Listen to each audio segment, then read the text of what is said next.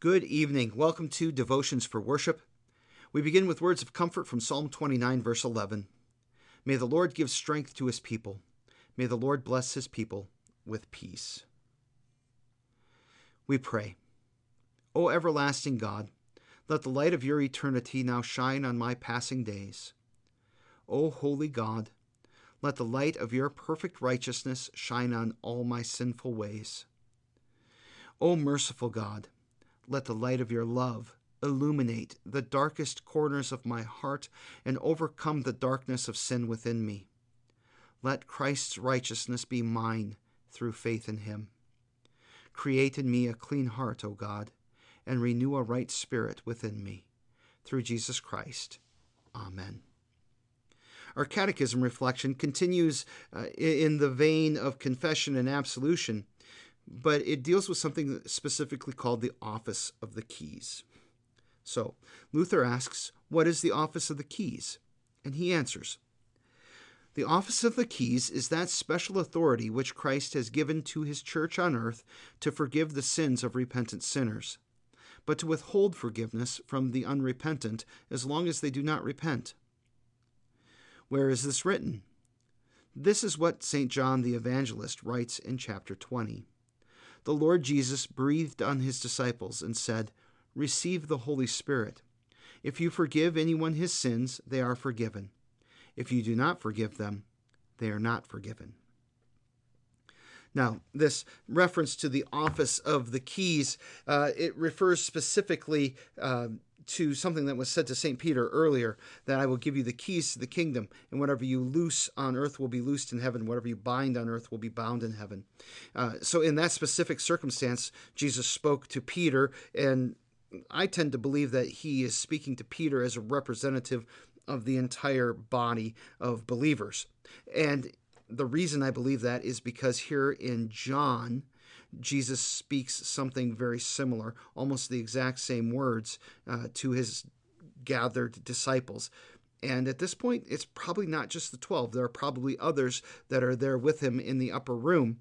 And he says to them, receive the Holy Spirit. So this ability to receive, this ability to forgive or to retain sins has to do with the work of the Holy Spirit in our lives. And he says, if anyone sins, you have the authority to forgive them. If you forgive that sin, it is forgiven. If you do not forgive them, they are not forgiven.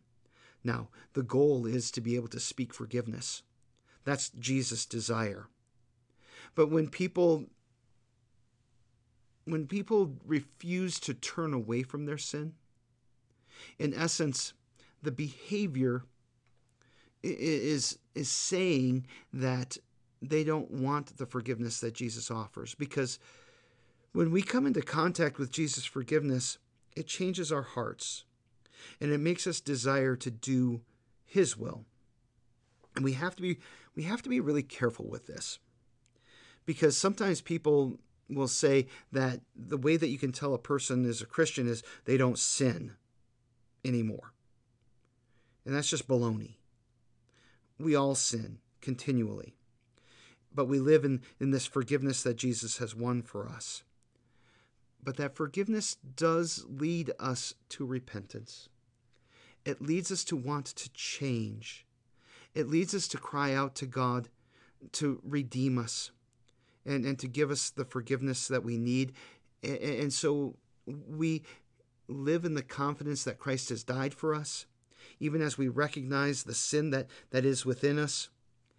And we trust his promise that when the pastor or our brother or sister in Christ says your sins really are forgiven, they truly are. Because Jesus died and rose for us.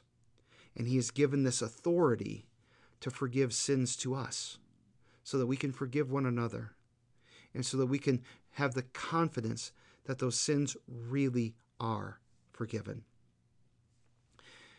We pray the fifth petition of the Lord's Prayer this evening, and forgive us our trespasses as we forgive those who trespass against us.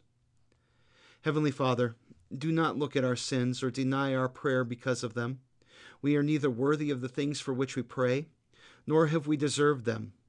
but we ask that you would give them all to us by grace. For we daily sin much and surely deserve nothing but punishment.